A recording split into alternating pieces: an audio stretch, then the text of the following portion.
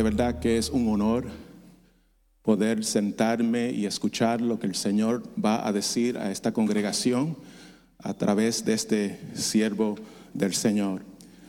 Ustedes los conocen mejor que yo. Vamos a darle un fuerte aplauso a nuestro pastor Sergio Peralta, que nos visita en este día. Varón, Dios te bendiga. Amén. Bienvenido a casa. Gracias, que Dios te use de una manera especial en el día de hoy. Gracias, Pastor Obi. Gracias. Aleluya, gloria a Dios. Dios les bendiga, amados hermanos. Le continúe bendiciendo. Amén. Gloria a Dios. Siempre es una bendición y un gozo poder estar en la casa del Señor, y también un privilegio poder traer la palabra de Dios. Así como dice el Pastor Obi, pues yo soy de aquí de la casa. Posiblemente algunos hermanos pues no me conocen, porque yo salí de aquí en el 2003. Me enviaron a levantar una obra a Brandon, y allí pues el Señor nos ha bendecido para la gloria de Dios.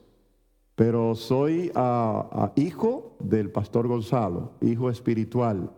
En esta iglesia me convertí cuando estábamos en la Fletcher, que estábamos allí en una sinagoga judía.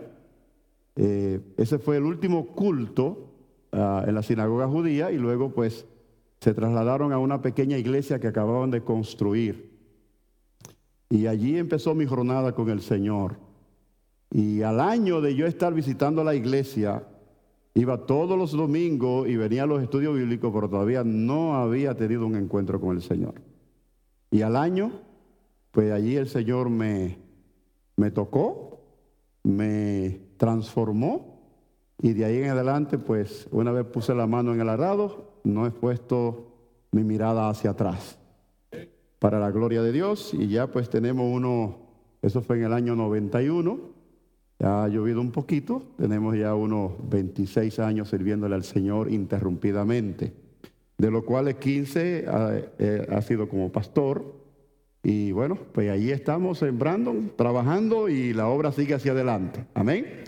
Así que es una bendición. Gracias, Pastor Obi y Pastor Rudy, por la invitación. Y para mí es más que un privilegio, un honor estar aquí en mi casa. Así que vamos entonces a la palabra en esta mañana que el Señor puso en mi corazón.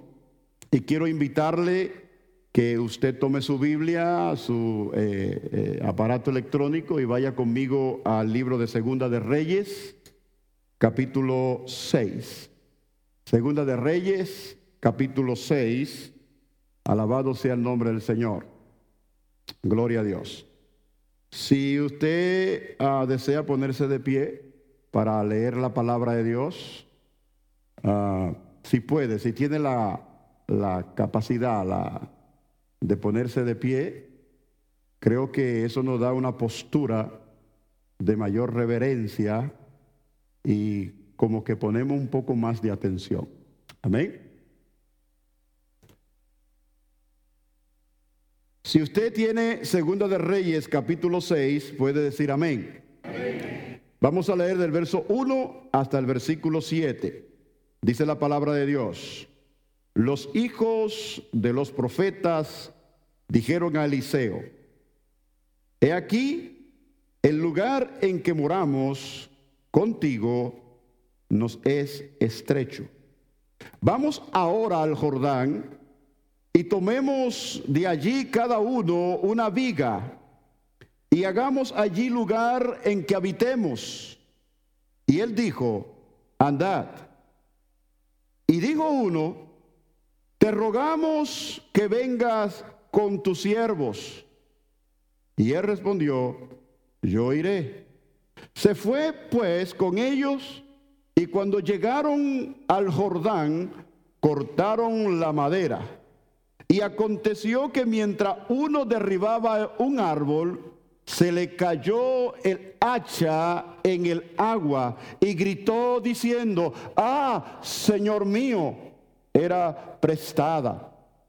El varón de Dios preguntó: ¿dónde cayó? Él le mostró el lugar. Entonces cortó él un palo y lo echó allí, e hizo flotar el hierro, y dijo: tómalo.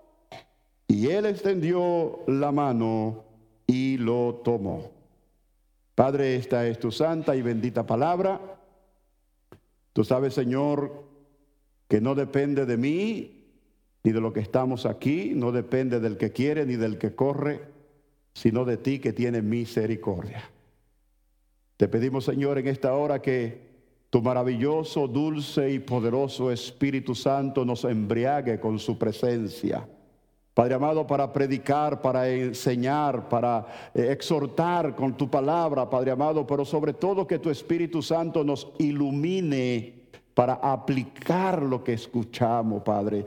Yo te pido, Dios mío, que tú actives en mí todos los dones necesarios para ministrar tu palabra, para que tu pueblo sea bendecido, para que tu pueblo sea edificado en esta hora. Padre, yo reprendo toda duda, todo cansancio, todo agotamiento, todo pensamiento contrario a lo que tú quieres traer a tu iglesia en esta hora. Yo te pido que en el nombre poderoso de Jesucristo, oh Dios amado, tú derrame una unción poderosa, oh Padre amado, que hoy se rompan las cadenas, se rompan los yugos, que tengamos una visitación gloriosa de tu Espíritu, Padre amado. Oh Dios mío, que hoy podamos decir, oh Señor, gracias por haberme visitado. Oh Padre amado, habla a tu pueblo. Necesitamos una palabra fresca que venga del cielo, oh Padre amado, a refrescar nuestras almas, nuestro espíritu. Necesitamos, oh Dios, que tú nos hables en esta hora.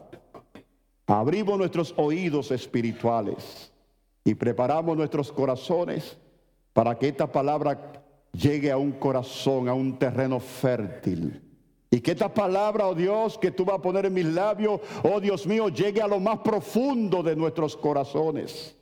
Y que esa palabra produzca cambios profundos y permanentes en nosotros y que produzcan frutos para la gloria y honra de tu nombre. Muchas gracias te damos, Señor, en el nombre de Jesús. Amén y amén. Gloria a Dios. Pueden tomar asiento, amados. El tema que el Señor puso en mi corazón en este pasaje es el hermano que perdió el hacha. El hermano que perdió el hacha. Y cuando leemos esta corta historia,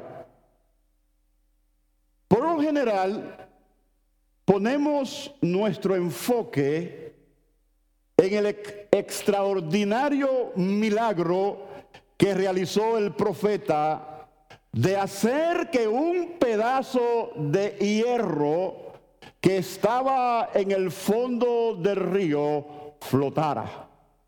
Por supuesto que es algo que inmediatamente usted lo lee, le va a llamar la atención, porque es contra la naturaleza, es contra la gravedad de que un pedazo de hierro que está en el fondo del río, de momento por la palabra de un hombre, salga flotando. Eso es un milagro extraordinario.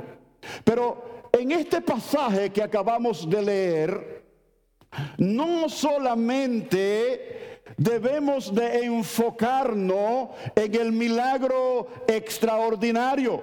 Hay mucho más que podemos extraer de este pasaje bíblico. No solamente es un hacha que flotó.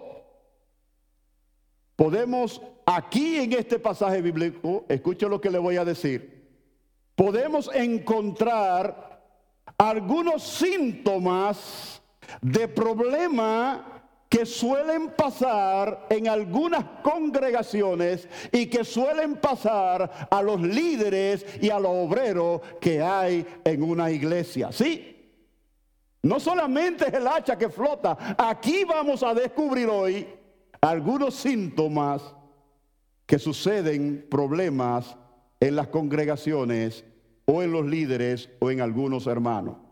También podríamos enfocarnos no en el hacha que se hundió, no en el hacha que flotó, perdón. Podemos más bien enfocarnos en el hacha que se hundió y no en el hacha que flotó. No deberíamos solamente enfocarnos en el hacha que flotó, sino en el hacha que se perdió. ¿Sabe? ¿Cuántas cosas se pierden muchas veces en una iglesia? ¿Sabe cuántas cosas se pueden perder en la iglesia? ¿Tú sabes cuántas cosas hay líderes, hay hombres de Dios que pierden durante el camino, durante su peregrinaje en la tierra? En este pasaje, amados, yo veo una iglesia en este pasaje pastoreada por el profeta Eliseo. Aquí hay una iglesia pastoreada por el profeta Eliseo. Una iglesia que está experimentando un crecimiento numérico. Yo no sé si usted lo vio o lo notó, pero aquí hay una congregación que está experimentando un crecimiento numérico. Por lo tanto, algunos hermanos que se estaban congregando se dieron cuenta que el lugar le era estrecho, que el lugar le era incómodo. Y como estaban un poco incómodos porque no había mucha movilidad, decidieron que había que expandir el lugar. Decidieron que había que expandir el lugar. Yo quiero decirle que debido a que Eliseo era un profeta famoso, era un profeta muy reconocido, era un profeta muy amado, era un profeta que por los milagros y señales que hacía Dios a través de él, todos querían ser enseñados por Eliseo, todos querían que Eliseo los pastoreara. Hasta yo, si hubiese estado en ese tiempo, hubiese querido que Eliseo fuera mi pastor. Y como todos querían ser enseñados, pastoreados por Eliseo, cada día llegaban más estudiantes, cada día llegaban más personas. Cada día llegaban personas más interesadas en aprender la palabra de Dios, en aprender cómo servirle a Dios y cómo ser un siervo de Dios. Por ende, al llenarse el lugar, se vieron en la necesidad de hacer algo. Y observe que en la mente de aquellos obreros que decidieron que iban a hacer algo, en la mente de ellos estaba el deseo de hacer algo para expandir, para sentirse un poco más desahogado y un poco más cómodo. Pero en la mente de Dios la idea era expandirse para que más siguieran llegando. Y a veces en las iglesias estamos así. Queremos solamente sentirnos bien. Queremos solamente sentirnos cómodos. Pero qué bien me llevo con el hermano. Mira todo el espacio que hay aquí. Qué cómodos estamos. Pues déjame decirte que Dios no nos llamó a que nos sintiéramos cómodos. Dios nos llamó a incomodarnos con la palabra, a incomodarnos con el hermano, para que nos movilicemos y hagamos lo que Dios quiere que hagamos. Que esto se llene de gente que quiera conocer a Dios. Yo no sé si usted está entendiendo lo que Dios está diciendo.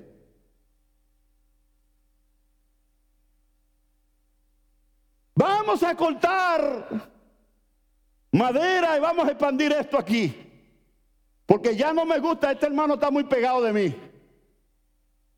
Y a veces el hermano huele mal, no se cepilló bien los dientes, yo quiero que esté un poquito lejito. Estoy, ¿verdad?, diciendo cosas que muchas veces suceden. Y ellos pensaron, ok, necesitamos un lugar más espacioso. Y Dios dice, sí, yo quiero un lugar más espacioso, pero es para que sigan llegando más, y más, y más, y más, y más, y más, y más, y más, y más. Y ese debe ser el enfoque de cada iglesia. El enfoque de iglesia no solamente es el edificio, el enfoque de la iglesia no solamente esto o aquello, el enfoque de la iglesia es procurar que llegue gente, que lleguen los perdidos, que lleguen los necesitados, que lleguen los hambrientos, los pobres en espíritu, que lleguen aquí para que sean saciados por la palabra de Dios, por los ministerios que hay. Esa era la señal, la característica distintiva de la iglesia primitiva. Dice Hechos capítulo 2 verso 47, y el Señor añadía, observe lo que dice, y el Señor añadía cada semana, cada vez, no, dice cada día añadía a la iglesia lo que habrían de ser salvos. Cada día, todos los días, tenemos que venir y despertarnos con la expectativa de que alguien nuevo va a llegar a la iglesia. Ese es el propósito.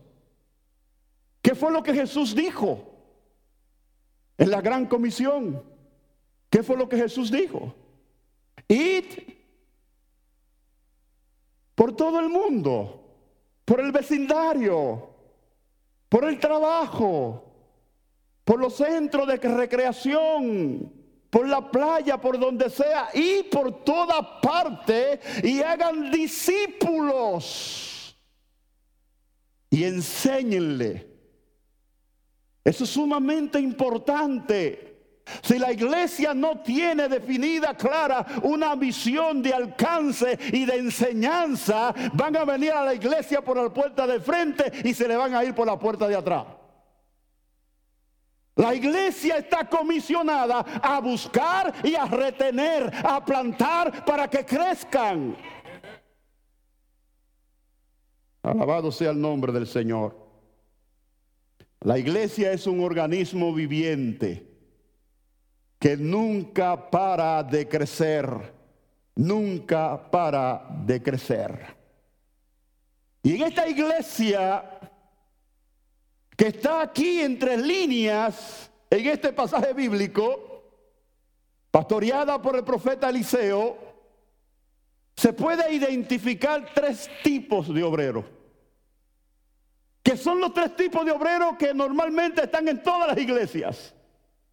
Aquí en esta iglesia que pastorea el profeta Eliseo hay tres tipos de creyentes que son lo mismo que encontramos en las diferentes iglesias en el día de hoy. Y yo creo que usted puede, a ver si, ahí está, me fui, ahí. Y creo que usted puede identificarse con alguno de estos tres.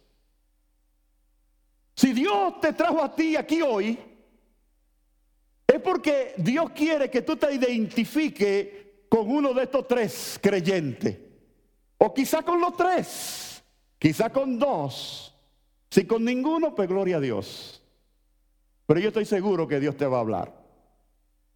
El primero, como ustedes pueden ver ahí en la pantalla, está en los versículos 1 y 2. Están los hermanos u obreros que ven la necesidad y procuran hacer algo. Si usted es uno de ellos, diga amén. En la iglesia está ese tipo de obrero.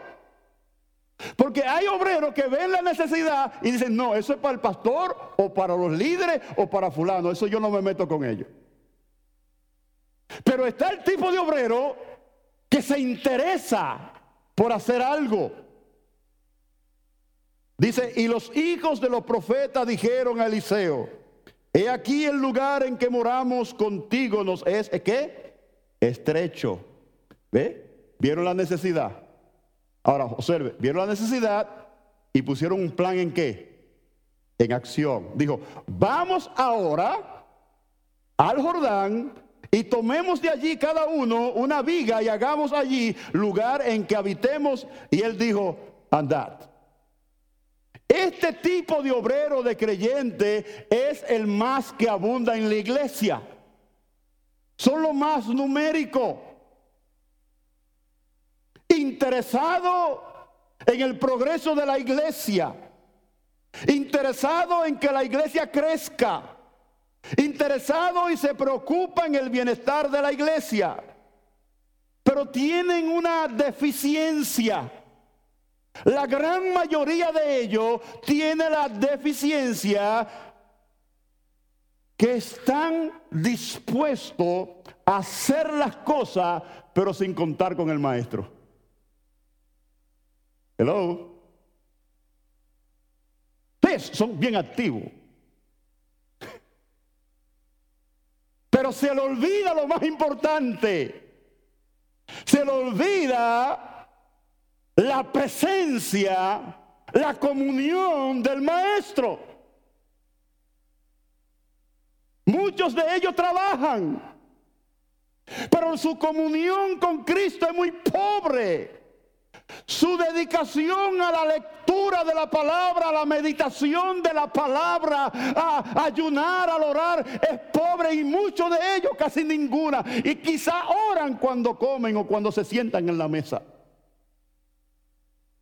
Hello.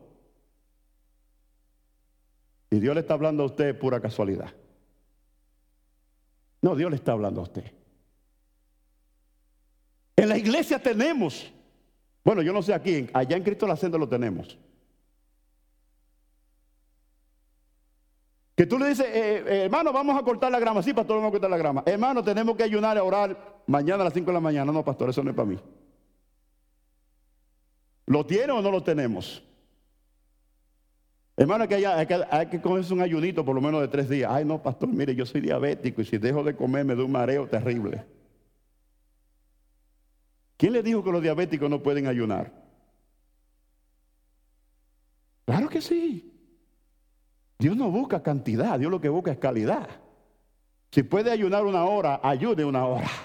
Pero hágala con calidad, con dedicación, con entrega, con propósito, para que hayan resultados que glorifiquen a Dios.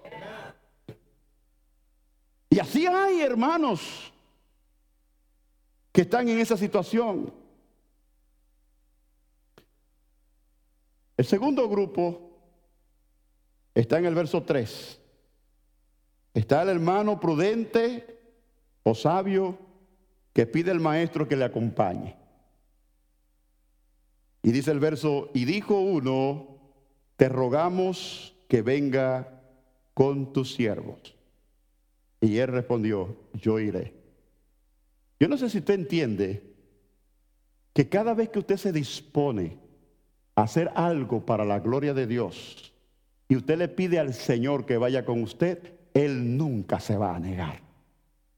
Él siempre va a estar con usted. Siempre va a estar ahí si usted considera que Él es primordial en su vida. Si usted lo tiene a Él como el plan B, por si acaso, usted puede estar seguro que Él no va a ir con usted. Pero si usted lo pone en primer lugar, Él siempre va a estar con usted, para la gloria de Dios. Ahora, por el contrario, este segundo sí cuenta con la comunión, con la presencia de Dios. Y observe, este grupo en la iglesia que siempre está contando con la comunión y con la presencia de Dios, son los menos que trabajan, pero son los más que hacen. Suena, ¿verdad?, como ilógico. Son los menos que trabajan, pero son los más que hacen. Si el maestro no hubiese estado presente cuando se cayó el hacha en el agua, la obra se hubiese detenido. Porque en aquel tiempo el hacha, el hierro no era muy común y era muy caro. Observe que era prestada y él gritó, ¡ay! Era prestada. ¿En qué lío me he metido? Porque la Biblia dice en Deuteronomio que cuando tú tomabas algo prestado y lo perdías, tenías que pagarlo. Y estoy seguro que ellos no tenían dinero, porque si hubiesen tenido dinero hubiesen mandado a construir el edificio. Lo estaban haciendo ellos mismos. Entonces, si el maestro, si la presencia de Dios no hubiese estado allí, ¿cómo iban a resolver el problema? Toda la madera que cortaron la iban a tener que vender para pagar el hacha. Y por lo general, lo que tenían el hierro eran los filisteos, que eran los enemigos. Algún enemigo se le había cogido prestada, digo yo. Y fíjese qué lío, el hacha perdida. ¿Y ahora qué hago? Pero como ese contó con la presencia de Dios y como Dios estaba ahí en el momento de la crisis, en el momento del problema, en el momento de la necesidad, él clamó al Señor y el Señor lo bendijo. El Señor resolvió su problema. Y esos que oran, esos que buscan la presencia de Dios, son los más que hacen. Son los menos quizás que trabajan, pero son los más que hacen. Porque por medio de ellos llegan las bendiciones hacia los demás. Alabado sea el nombre del Señor. Y el tercero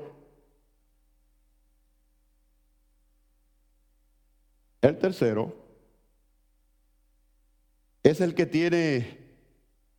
Es el hermano que tomó el hacha prestada para poder trabajar. Están los que ven la necesidad y hacen algo, pero que no cuentan mucho con la comunión con Cristo. Está el segundo que primero cuenta con Dios para todas las cosas. Y está el tercero, que es el que tomó el hacha prestada para poder trabajar. Dice, y aconteció, el verso 5, que mientras uno derribaba el árbol, se le cayó el hacha en el agua y gritó diciendo, Señor mío, era prestada. Este grupo es el grupo que no importa el tipo de sacrificio que tenga que hacer, lo hace con contar de poder servirle y trabajar en la obra de Dios. Es el tipo de persona que, aunque no tiene dinero o no tiene transportación, busca la manera de llegar aquí porque hay que servir. Es el tipo de persona que que es capaz, como dicen los dominicanos, de meterse en un lío con tal de servirle a Dios. Es el que es capaz de hacer cualquier tipo de sacrificio con tal de poder trabajar en la obra, con tal de que se le tome en cuenta para poder servirle al Señor. Sin embargo, en mi experiencia como pastor, ese tipo de personas tienen un problema, que muchas veces son descuidados. Son descuidados cuando hablan o trabajan. Son descuidados cuando hablan o trabajan y a veces un poco torpe cuando hacen las cosas. Y por lo general suelen entrar en conflictos con otra persona. Yo no sé si usted está pensando en alguien o usted mismo. Pero yo lo he visto los tres en la iglesia. No se preocupe, pastor, yo lo hago. Está bien, hermano, hágalo. Lo voy a dejar a cargo a usted. Cuando vengo el otro día, estaba peleado con aquel y con aquel. Porque no hicieron lo que él le dijo. O porque le habló torpemente, le dio instrucciones torpemente, se creía que era el pastor y empezó con el dedo y no, tú tienes que hacer esto. El pastor me puso a mí aquí y tú vas a hacer lo que yo te diga.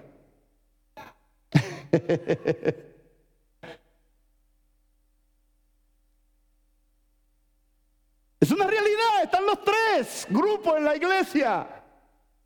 Y déjenme decirles que los tres son necesarios.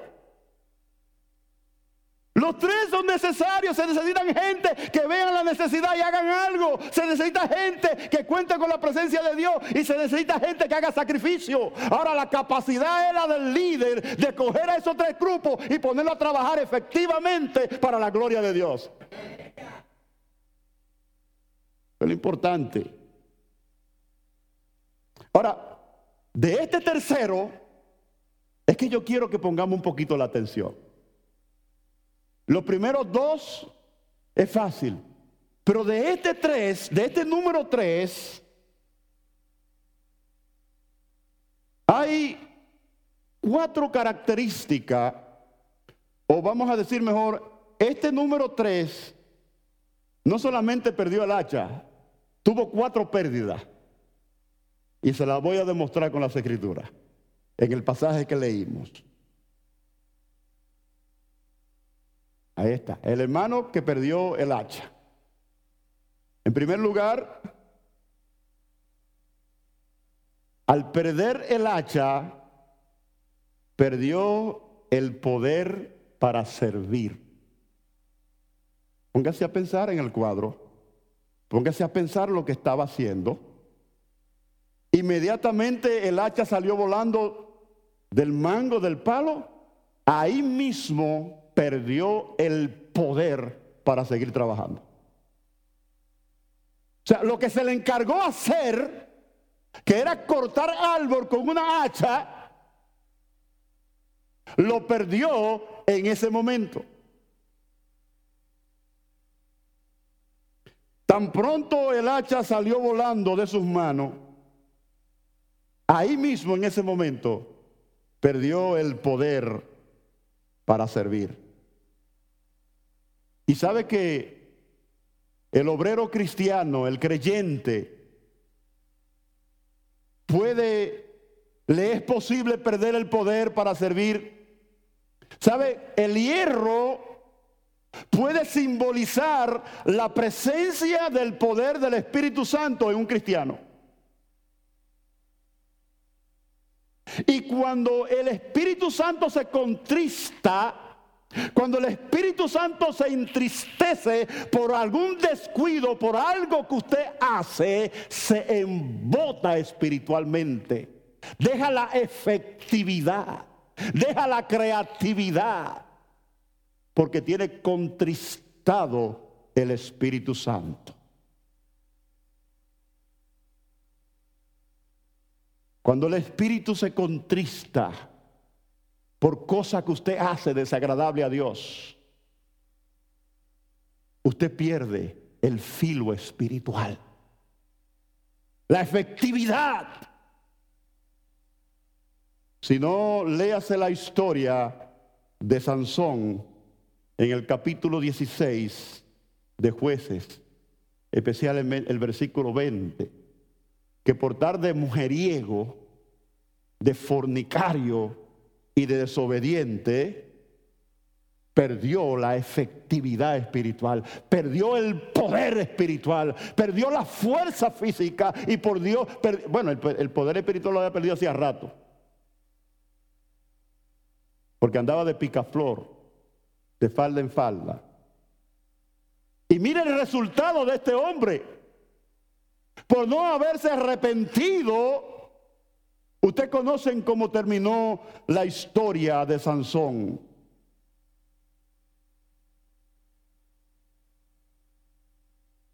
Y sí se puede perder esa efectividad. Lo otro que perdió es que perdió el poder mientras trabajaba. Observe, él no era un vago. No fue por vagancia ni por pereza. Fue mientras derribaba un árbol. Tenía mucho interés en trabajar. Pero ¿sabe qué pasó? Que no fue cuidadoso y no prestó atención a que el hacha se le estaba aflojando el mango. Póngase a pensar, ¿usted cree que fue que de momento dio un hachazo y el hacha salió volando? No, el hacha se fue aflojando poquito a poco, y yo estoy seguro que muchos de ustedes que han cogido una hacha en la mano empiezan a cortar un árbol, y cuando la hacha empieza a aflojarse, usted se da cuenta inmediatamente. Me indica a mí que este fue un descuido de él. Estaba trabajando, pero no fue cuidadoso.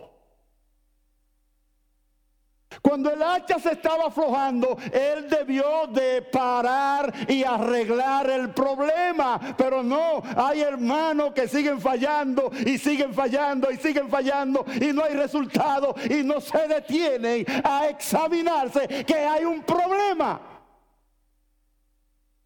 Y cuando le llega el problema, ¿en qué entonces quieren reaccionar? Bendito sea el nombre del Señor. Es bueno trabajar, pero escuche, es bueno trabajar, pero también es bueno identificar con qué tipo de espíritu usted trabaja. ¿Con qué clase de espíritu usted trabaja? Cualquier surgimiento de arrogancia, de soberbia, de orgullo o interés personal en el corazón durante el servicio a Dios es aflojamiento del hacha.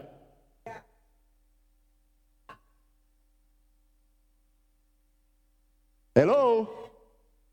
Cualquier orgullo o interés personal, cualquier arrogancia en el servicio a Dios, se le afloja el hacha. Dele la gloria al Señor.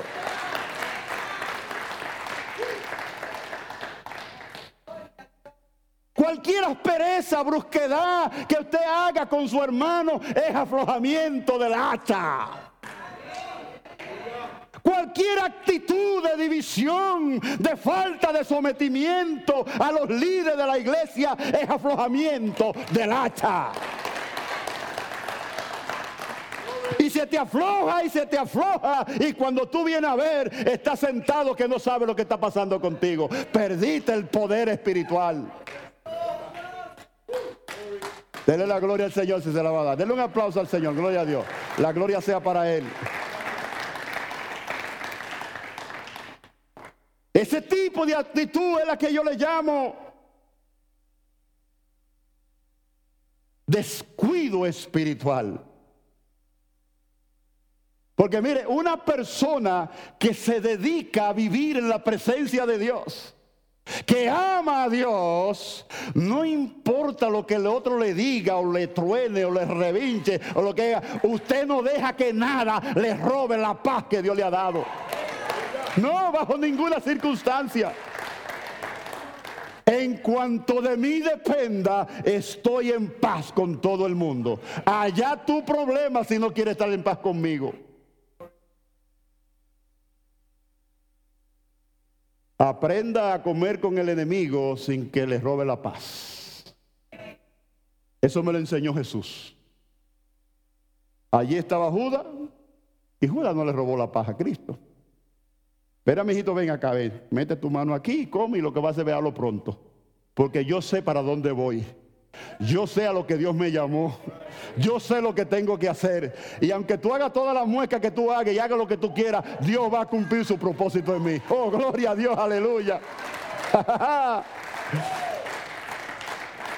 ¿Es así?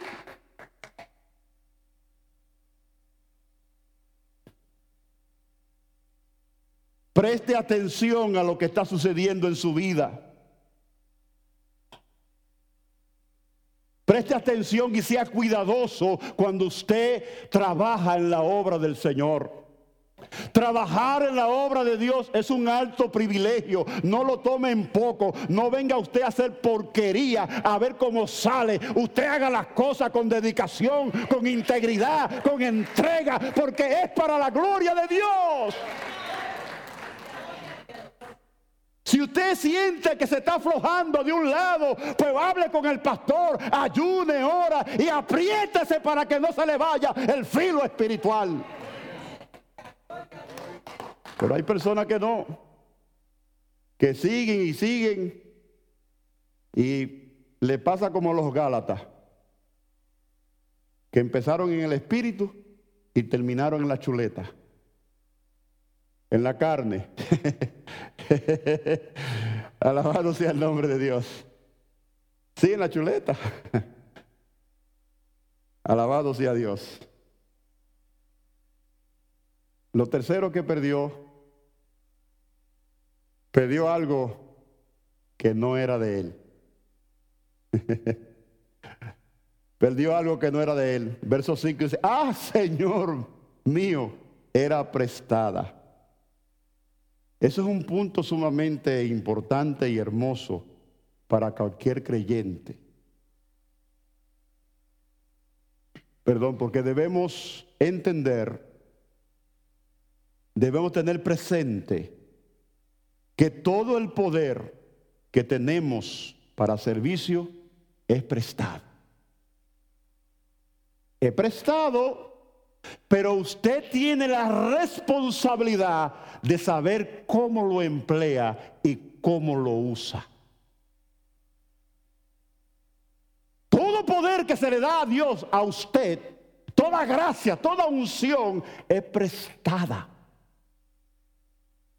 Pero usted va a tener que rendirle cuenta al Señor de la manera en que usted usó la gracia, el don, el talento que Él le dio para que le sirviera.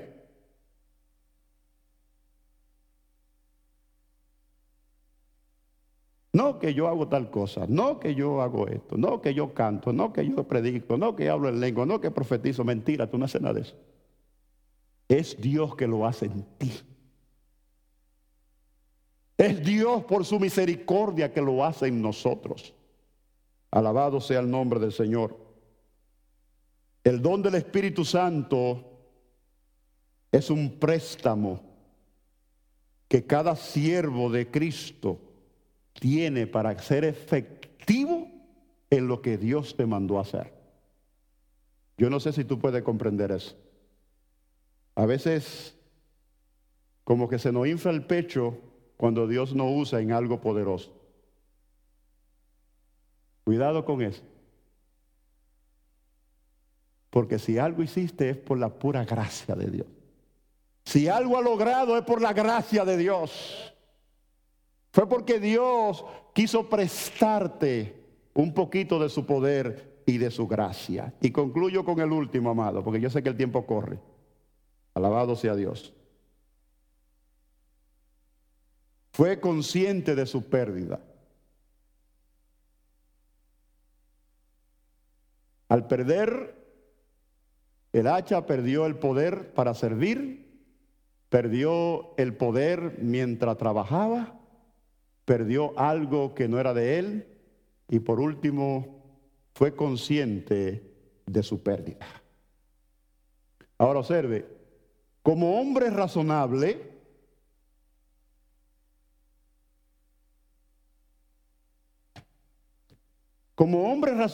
paró de inmediato el trabajo.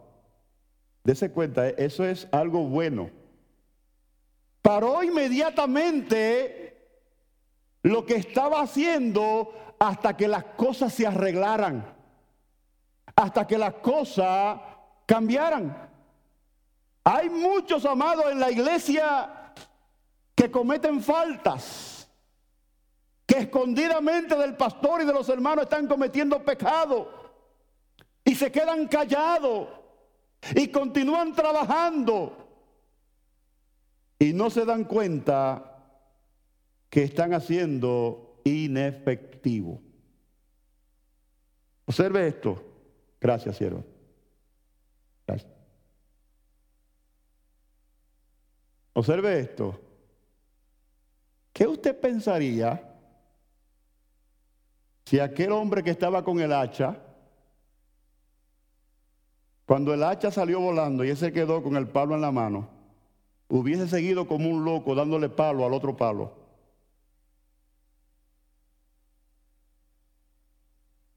Estoy seguro que ese día le hubiesen cambiado el nombre. El leñador loco.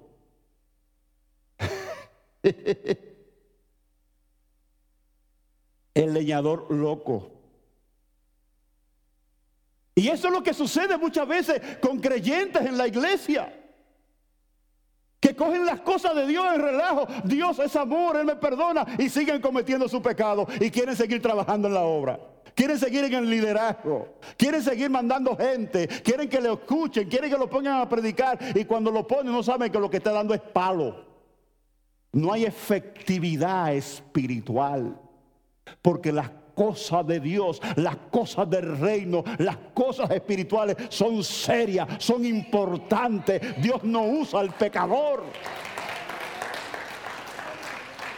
¿Cuántos líderes hay en la iglesia que lo que hacen es dar palo? Porque están en pecado, están en desobediencia. Y usted no ve que no hay crecimiento, no hay frutos. ¿Por qué? Porque lo que están dando es palo y palo y palo y palo. No hay filo espiritual, no hay efectividad, no hay unción, no hay gracia, no hay poder. Y cuando usted llega a ese punto, tiene que parar. Tiene que ser sabio, tiene que ser prudente, tiene que hacerse un autoanálisis, tiene que ir como David a la presencia del Señor cuando le dijo: escudriñame, oh Dios, mi corazón, y mira a ver si hay perversidad en mí. Algo está pasando, algo está sucediendo.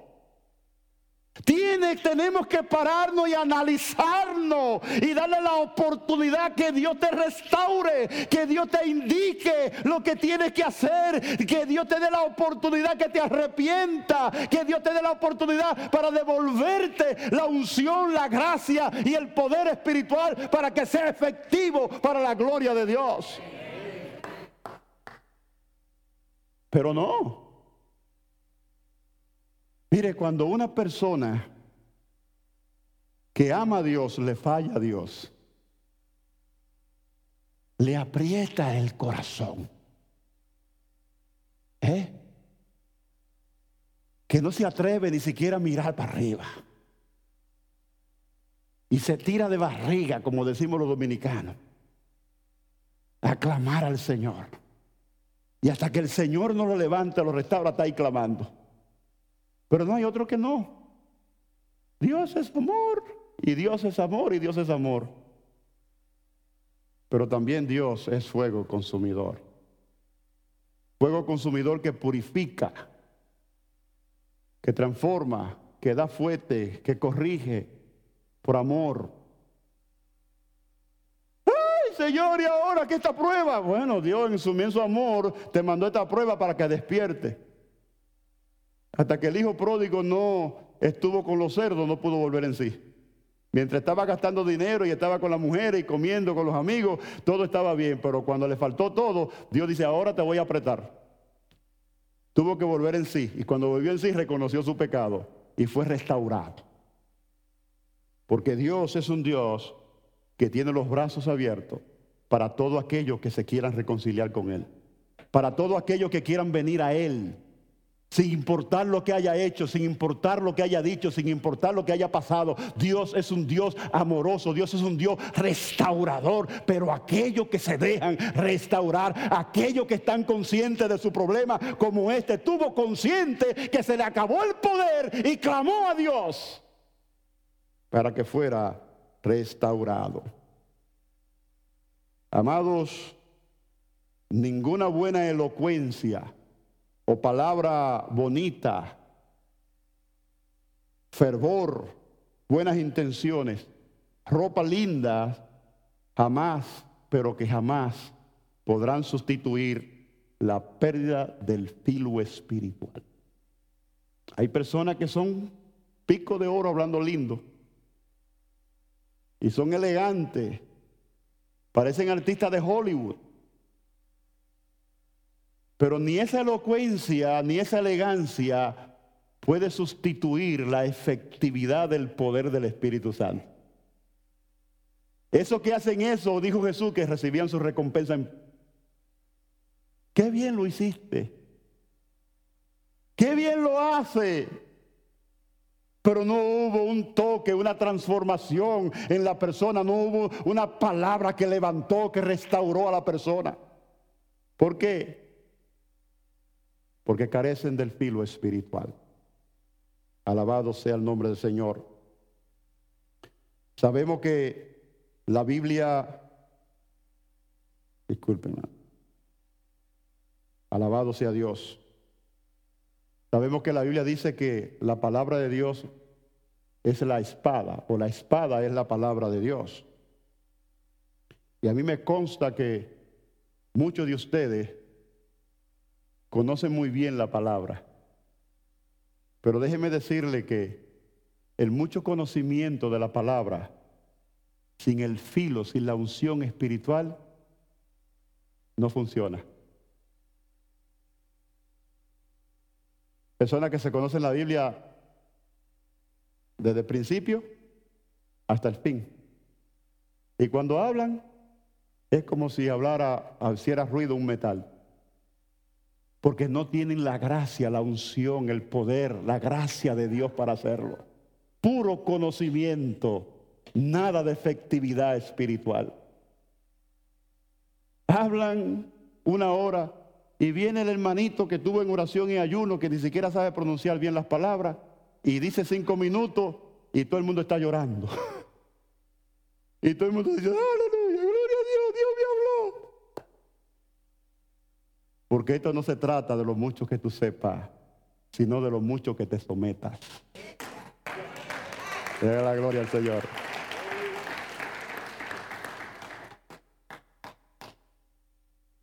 Si usted está careciendo de alguna efectividad espiritual, en este día yo les recomiendo que haga un alto, que pare, que se revise, porque Dios está dispuesto a arreglar y a corregir ese problema.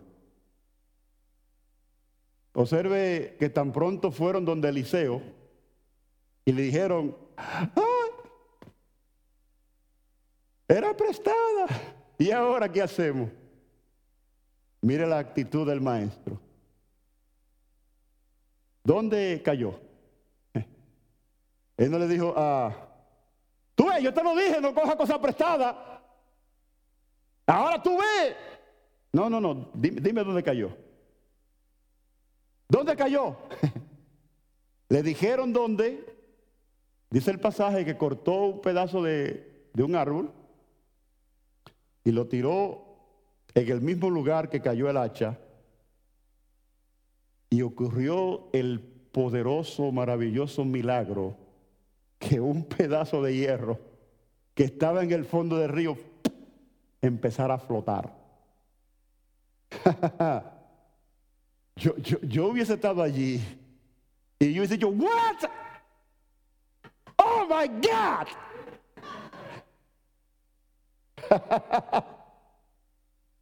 Eso es un milagro. Un extraordinario milagro. Ahora, observe esto. Eliseo hizo que el hacha flotara, pero él no fue y cogió el palo y el hacha, él no fue. Le dijo al que lo había perdido. En otras palabras, Dios está dispuesto a arreglar el problema, pero tú tienes que creerlo, tú tienes que dar un paso. Eres tú que tienes que agarrar el palo, eres tú que tienes que agarrar lo que has perdido. Eres tú que tienes que hacerlo.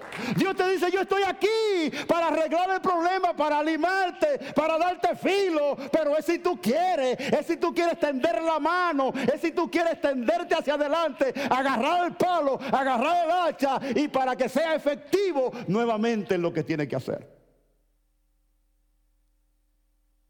Depende de ti. Dios está ahí dispuesto para hacerlo.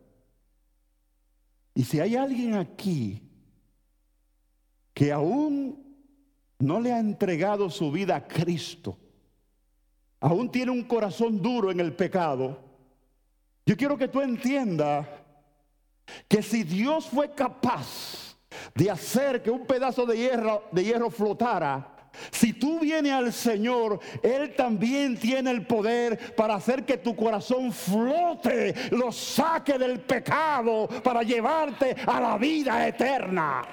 Dios tiene la capacidad para perdonar si te arrepientes, para sacarte de ese río de pecado, de ese río del mundo, y traerte a una nueva vida. Alabado sea el nombre del Señor. Dios siempre está dispuesto a hacer el milagro y a bendecirnos. Pero depende de nosotros si queremos echarle mano. Él no fue Eliseo el que extendió la mano, fue el que Eliseo le dijo, tú fuiste que la perdiste, tú eres el que tiene el problema, yo tengo comunión con Dios, yo sé lo que estoy haciendo, tú eres el que lo necesita. Ay, no, que no me quiero mojar, si no te mojas no hay bendición. Si no te metes al río no hay bendición. Alabado sea el nombre de Dios. ¿Para qué entiendes tú que has perdido? ¿Sabe que cuando yo miré que Eliseo tiró un árbol, un pedazo de palo, al río, inmediatamente mi mente corrió al pedazo de madero donde Cristo fue crucificado para sacar mi corazón a flote? Yo no estoy diciendo que ese palo fue eso, pero estoy diciendo que ese pedazo de madera que tiraron al río me hizo recordar que cuando Cristo fue clavado allí en la cruz, estaba perdonando todos mis pecados. Mi alma, mi espíritu, mi corazón salió a flote, salió a vida. Estaba ahogado en el pecado, en el mundo, y Dios me sacó de ahí por su gracia y por su misericordia.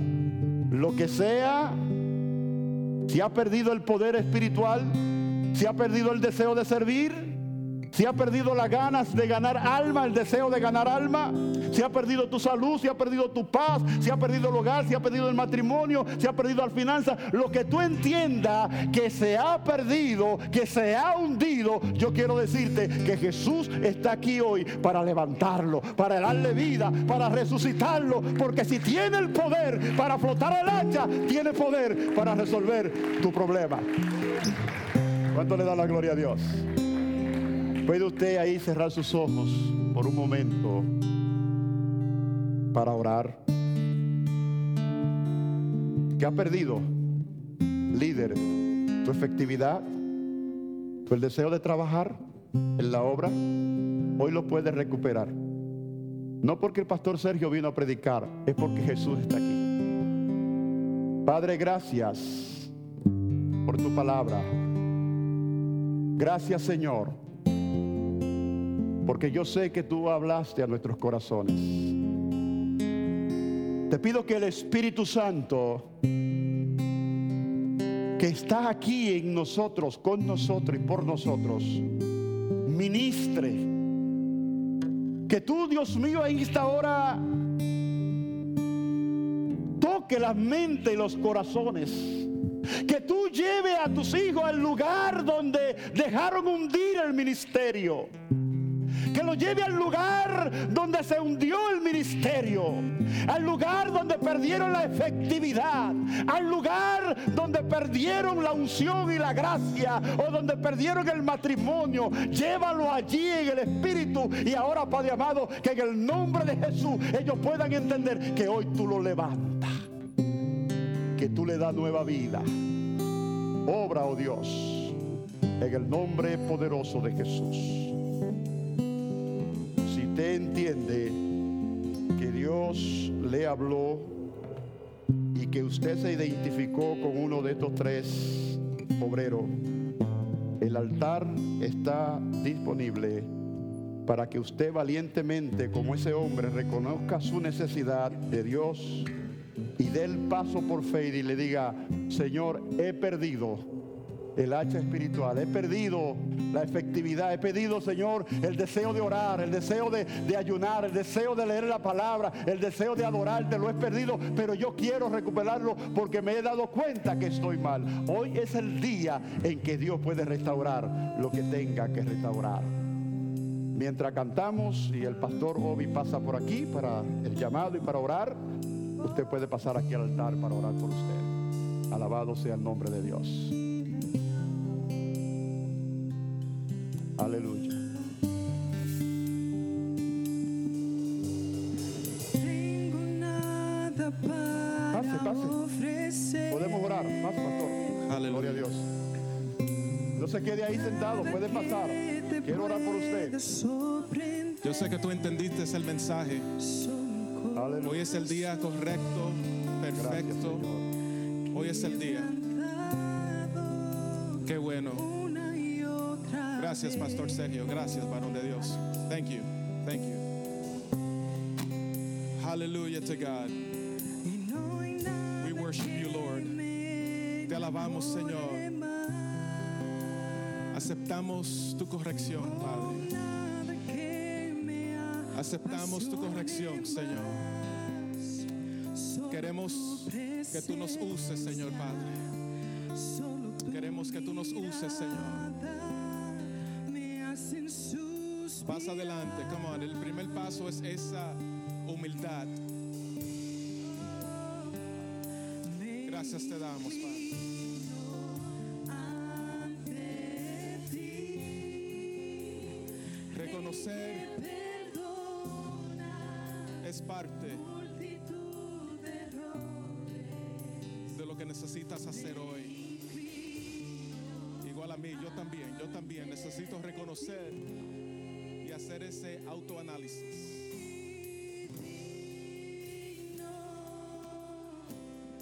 Eso es, Dios te bendiga. Dios te bendiga, eso es. Thank you. Eso es, Dios te bendiga. Si el ministerio de oración nos puede ayudar, se lo voy a agradecer. Eso es, hay más valientes, Dios le bendiga.